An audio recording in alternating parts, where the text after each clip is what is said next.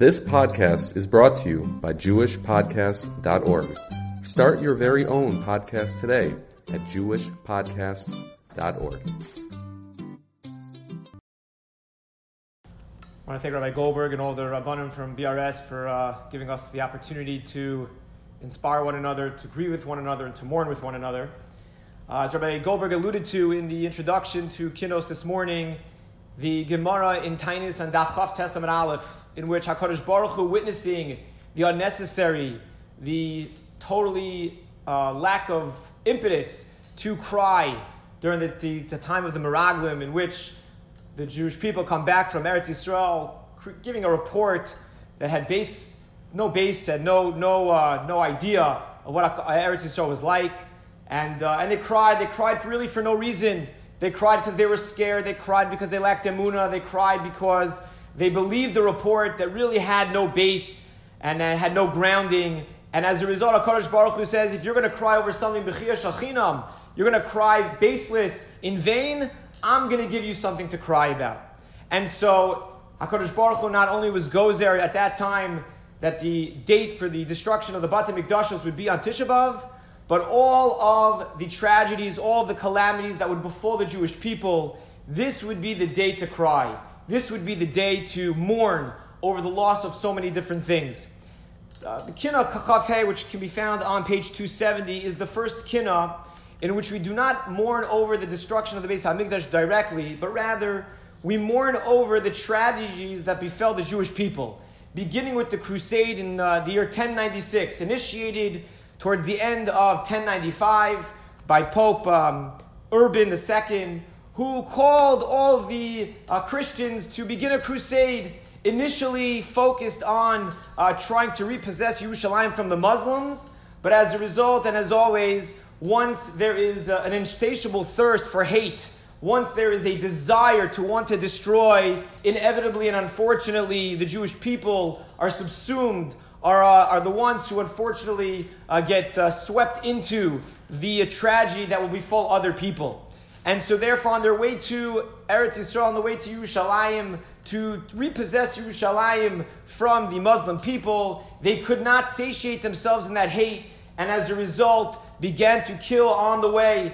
And the communities of Germany had to be the ones, in France subsequently, were the ones who were the recipients of this hate as they began to run rampant on their way to Yerushalayim. And as a result, we begin to mourn not only with this kinnah, but subsequent kinnos, not just the tragedies of the Beis HaMikdash, but as the Gemara in Tainis says, as a result of the b'chiyah shachinam, the result of that baseless cry that was not deserving, lacking the emunah that Klal Yisrael should have had in the Ribono Shel Olam before they entered into Eretz Yisrael. But I'd like to add another dimension to this kinnah and to the subsequent kinnahs that Rabbi Brodes, Rabbi Goldberg mentioned. We'll talk about when it comes to Shoah. All of the different kinnos that focus not just on the destruction of the Beis HaMikdash, but on all the tragedies, all of the unfortunate realities that the Jewish people had to endure throughout their history. And that is a question that many ask, many adults and certainly teenagers and children alike ask, and that is, how am I supposed to connect to, how am I supposed to feel the missing, how am I supposed to feel the lack of a Beis HaMikdash when I don't even know what a Beis HaMikdash looked like? When I don't even know what it was like to be able to be Ola L'Regel, to be able to ascend 3 times a year, and to be makriv, to be able to sacrifice korbanos, to be able to dance in the Beis HaMikdash during the Simchas Beis HaShoeva. How am I supposed to feel that chisaron? How am I supposed to feel that missing? How am I supposed to mourn over something I didn't ever have? How am I supposed to be able to feel what it means not to have, that the Shekhinah is revealed in a way that we have never experienced until that point? And I'd like to suggest, perhaps, that this kinnah begins the conversation, begins to resolve this inquiry, begins to help us understand what it means to not have a Beis HaMikdash.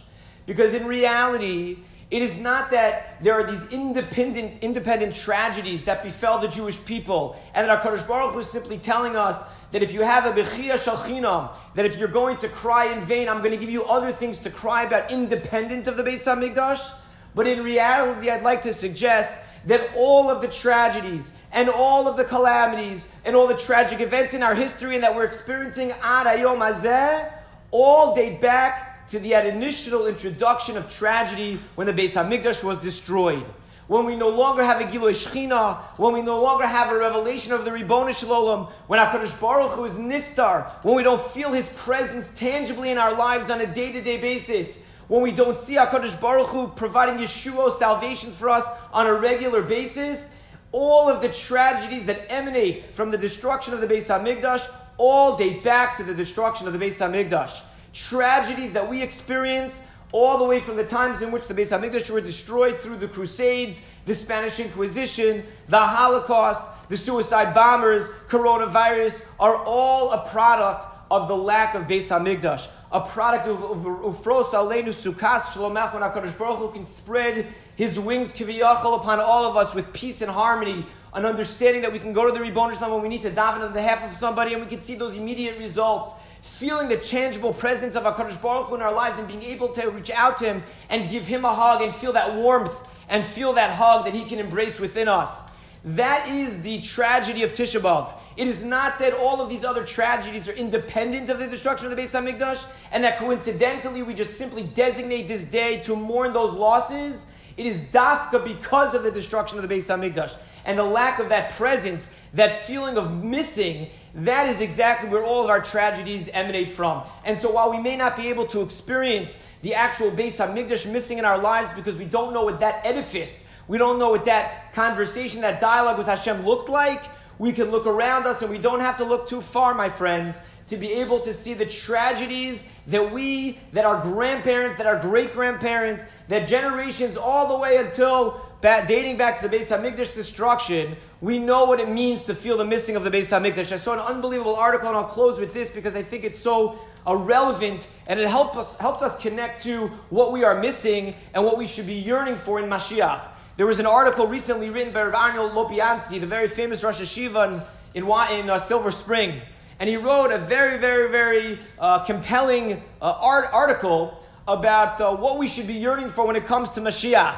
And he dispelled a lot of the reasons why so many of us think that we want Mashiach. We want Mashiach because it's going to help out with our financial situation. We want Mashiach because it's going to help us with our job. We want Mashiach because perhaps maybe it's going to help us with our marriages. And somehow Mashiach is going to be that medicine, is going to be that elixir to be able to solve all the, what I would call the menial problems at times that we are struggling with. And when Mashiach comes, He's going to resolve everything. And Rabbi Lopiansky explained beautifully in the article that that's not what we're supposed to be thinking about when it comes to Mashiach, and it's not supposed to be something that we're thinking about when we're missing the Beis HaMikdash, that Shechina Shruya, that residence of the Shechina within our lives. And he explained, based on a story that I just want to read to you, to illustrate what it means to really yearn for Mashiach, what it means to be thinking about what life is going to be like, and imagine that incredible experience that it's going to be like, and what it means to mourn over the Beis HaMikdash when we're still lacking that edifice, but more than that, we're lacking the understanding of that Gilui Shechina, of that revelation of Hashem. And he quoted the following story. He said, quite a few years ago, I attended the wedding of a wonderful Bachar. He was a budding Talmid Chacham, talented in many areas, handsome, and full of personality. His father had Nebuch passed away a few years back, but the family had continued on resolutely and flourished. The Mechutanim were very prominent people, and the Ruach at the wedding was heavenly. After the Badekin, the spirited crowd danced the regal chassan to his room, and I walked in to help him with some last-minute items. As soon as the door closed, the chassan put his arms around me, crumbled and sobbed uncontrollably, and I understood. The event was magnificent, but someone was missing. And that meant everything was missing. My friends, we are mourning not just over the edifice, we're not mourning just over the tragic events of our history, but we are to realize that something so basic is missing.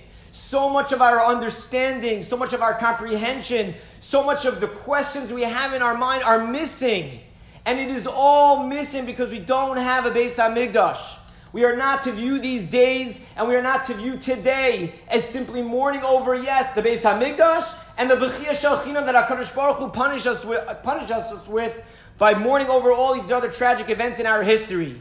We are to recognize that something so basic is missing. We are missing that relationship with Hashem. And all those tragedies and all those calamities, they all emanate, they all date back to the destruction of the Beis HaMikdash. And so while we say this kinah and subsequent kinnos that we are going to mourn over different terrible things that happened in our history, we are to remind ourselves, like that Chassan hu Nebuch's father could not dance him down to the chuppah, that right now we are suffering terribly, not just because we can't understand or mourn over something we don't even know that we have, but feeling that mourning, that missing, because we know we don't have it today. In Mirz Hashem, we should be zoche, as Rav Meilech Biderman said, we shouldn't have bechia shel chinam, but in Mirz Hashem, we should be able, kar alai moed, we should have simcha shel chinam. We should be able to experience the simcha, for no other reason than being able to be able to enjoy the Shekhinah that's Shari B'neiim in our days.